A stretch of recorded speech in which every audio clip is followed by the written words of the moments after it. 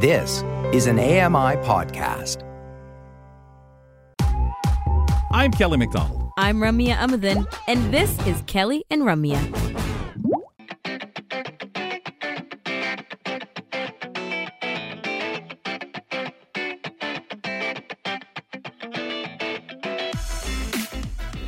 Working our way through the Tuesday edition of Kelly and Company. Thanks for being with us. You know, if by chance you can't listen in live to the show, you can follow one of the repeats, 10 p.m. Eastern, 6 a.m. in the morning, Eastern Time. Or you can simply subscribe to the Kelly and Company podcast. Great way to take the show in at your own leisure. You can listen to the show in segment form. Maybe you tuned in and there was a segment going on, a conversation that you just, I'd like to hear that again, or I'd like to go back over that or hear it in its entirety. Check it out through the Kelly and Company podcast feed because you can listen to the show in segment form. You've got that favorite contributor, and maybe that's all you want to listen to. Well, go find them. Or you can also listen to the show in its complete form. We toss on an audio vanity card on the end of it, and away you go. You can listen to the show whenever, over the weekends. You can listen to as much as the program as you want or as little as. No matter what you do, folks, we appreciate it. So simply subscribe to the Kelly and Company podcast from your favorite podcatcher. And if you wouldn't mind, while you're in there, maybe give us a rating and review. Kelly McDonald with Danielle McLaughlin filling in for Ramya Muthan today on the program. And we welcome you wherever you're listening in.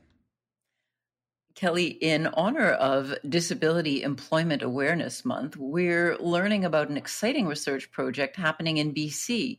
The new Inclusive Economy Research Project aims to help employers and entrepreneurs make the changes necessary to be more inclusive and equitable. Through an engaging and accessible process, the new Inclusive Economy Research aims to benefit people with disabilities who need and deserve to be recognized as having a place in the economy. Today, we're going to chat with the project manager, Lenny Goggins, to learn about how they plan on doing just that. Hello, Lenny. Hi, how are you, Kelly? Well, I'm Danielle. Kelly's good, but I'm going to speak for him. Sorry. Kelly's great too. Yeah, I'm not too bad. Good. Yeah. He's always great. But we're really interested to hear about your research project. Can you give us some background on you yourself and why you got into this sort of work? I can, yeah. So Inclusion Tulliver Society has been serving the community of Tulliver Cossette for almost 70 years. And so we're a community living-based organization. And for the last 20 years, we've been creating inclusive employment programs that have really focused on getting people with disabilities employment. And over the last 5 years, we've realized that despite all of our best efforts, that if employers themselves are not able to step up and become inclusive employers, then we won't get to where we need to go. And the numbers certainly speak to that people with disabilities are less represented in the labor market than people without disabilities. And so that's where this project's coming from. It's the need to look at the employment landscape from the perspective of the employer to create more inclusive jobs. So tell us a little bit about when the impetus of the program, the idea, who stepped forward? Was it people saying, look, I'm looking for work, I've got a disability, or have employers said, listen, I really don't know what to ask, what to do, I don't want to be offensive, but my lack of knowledge and I can't possibly know everything about every disability. What do I do? What was the impetus of starting something like this and getting those conversations in? Yeah, so both. Right now, we're facing major labor shortages across Canada, but in BC as well. And so certainly employers come to us to say, you know, we want to tap into a labor market that we haven't before, and that's people with disabilities. And of course, employees are also saying that work hasn't suited their need. And so we started creating our own inclusive employment settings through social enterprises. And those social enterprises were set up with models that we knew would work for people with disabilities. And we tested them with the input from people with disabilities along the way to see what exactly is an inclusive culture and an inclusive workplace. And so we determined sort of a few points that we know will make it a workplace more inclusive. And so that might include something like flexibility, a culture of acceptance, focusing on people's strengths in their roles and their jobs, and among several other points that we researched and have published. Sound important to me. Those sound like the things you want to know when trying to figure out work and suitable placement for people to be at. So what about your role? Tell us a little bit about what you execute day by day. Yeah, so my title is the Director of Social Economy and Other Cool Stuff. And so I run I love my job title. I was just going to say, I like it too, because it's like, hey, you got this to do. Hey, could you also do this while you're out there? Would you grab? It's that kind of role. That's wonderful. Exactly. Yeah, it's a whole lot of different things. So I run our social enterprises that have equitable, inclusive employment baked in at an organizational level, and then I run our research. And so the New Inclusive Economy is a province-wide research project. We're partnered with UBC's Institute for Inclusion and Citizenship, as well as Social Research Demonstration Corporation. And we're funded, this particular project, the New Inclusive Economy, is funded by the Ministry of Advanced Education and Skills Training, because the government is interested in knowing what does an inclusive economy look like. We often throw this term around, an inclusive economy, but what is an actual inclusive economy? And we want to be part of determining and defining what that is, with the voices of people with disabilities as well as employers included. Well, how is it that you go about teaching employers how to be more inclusive? I mean, I would imagine you get a certain degree of pushback. Yeah, so in every community, major community in BC anyways, there are community living organizations who have programs that are set up specifically to help educate employers and to place people with disabilities in work. So there's that, and that work is ongoing, and that's been happening for many decades.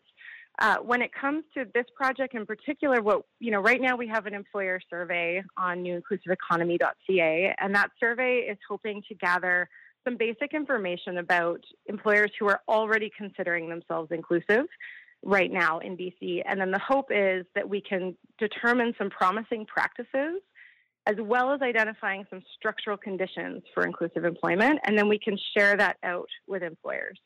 We're just at the information gathering stage of this research project. So right now we're sort of asking a lot of employers. We're asking them to share with us their story, but the hope is to share back that knowledge with any employer who is considering being an inclusive employer. Mm-hmm.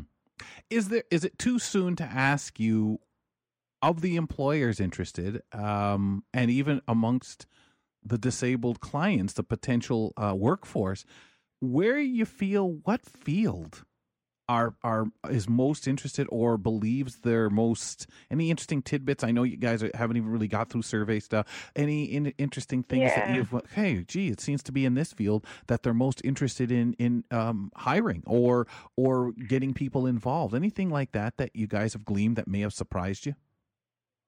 Yeah, well, right now I can't say from the survey because it's not closed yet. So that's October 31st. Too early for that. But I can say that part of this project, we had determined that we wanted to include alternative economic approaches. And the reason for that is that we see that cooperatives, social enterprises, nonprofits, that they have particular structural conditions that lend itself to more inclusive cultures. So we're asking any employer, but we are also going to highlight that some structural conditions, such as that how employers relate to profitability, may be part of this picture of an inclusive economy. We're also asking entrepreneurs with disabilities to come forward, because while they may not employ others, they employ themselves, and they've created the conditions that work for them. And so that's a really strong voice that we want to emphasize, is that there's a lot of self-employed people with disabilities who are creating the work environment that they need to succeed. So people with disabilities are involved in the project in that way. How can people get involved in other ways? What can they do? Yeah, so it's, getting any employer to complete that survey. That's the first step. Once the survey is complete, we'll be conducting interviews and focus groups. On our website, we have a link to a newsletter if anyone wants to just follow us along as we learn. And then at the end of the project next summer, we're planning to visit BC's 8 economic regions on a roadshow where we'll be involving businesses in sharing the practices and conditions with other businesses. So that's all forthcoming next summer. And so just staying tuned in to what we're up to, because a lot is going to unfold over the next year. Okay. Well, some would argue that there's a lot of employers they can do, but a lot aren't necessarily interested. How would we tackle that? And do you think overall BC and Canada are trending in the right direction? Yeah, so we just came out with the Canadian government. That's not me, but a disability action plan, and employment is up there. It is one of the crucial pieces of an inclusive economy, because we all want access to work. We believe work is a right, a human right, that everyone deserves to work, and that will ultimately help shape an inclusive economy, that if we all have equitable access to work. And, I think there's still a lot of work ahead of us. And I think getting employers to the table is absolutely critical to that, because employers ultimately have the power in hiring. And so that's where we're headed. Well, where can we learn more about this? Yeah, so newinclusiveenconomy.ca would be the place to go, where we'll be publishing any of our findings, reports, and linking to the survey, all of that. And Inclusion Pell-Over Society, we have our own programs that are very much local. So that would be the place. It's newinclusiveenconomy.ca. Thank you so much. That was extremely interesting. We were joined today by Lenny Goggins from the Inclusive Economy Project to learn how they're researching how to make our workplaces more inclusive. And we love any conversations like this and have them on Kelly and Company. So really wonderful. Coming up in the next hour of the program, this time of year, students with disabilities of all ages are completing their independent education plans. We'll learn more with Lucia Belafonte when she joins us. And on our book club, we review After Steve, how Apple became a $1 trillion company and lost its soul by Trip Nickel. We'll have the recommender of the book, Stephen Scott. Up next, though, the Working Group for Accessibility and Inclusion is now taking applications from citizens of Medicine Hat, Alberta. Community reporter Tony Frymark fills us in because she's got more for us. That'll begin hour 2 of Kelly and Company next.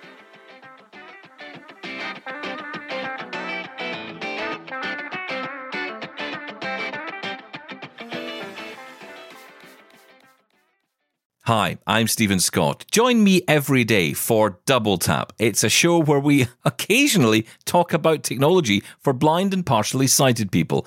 You'll find us wherever you get your podcasts.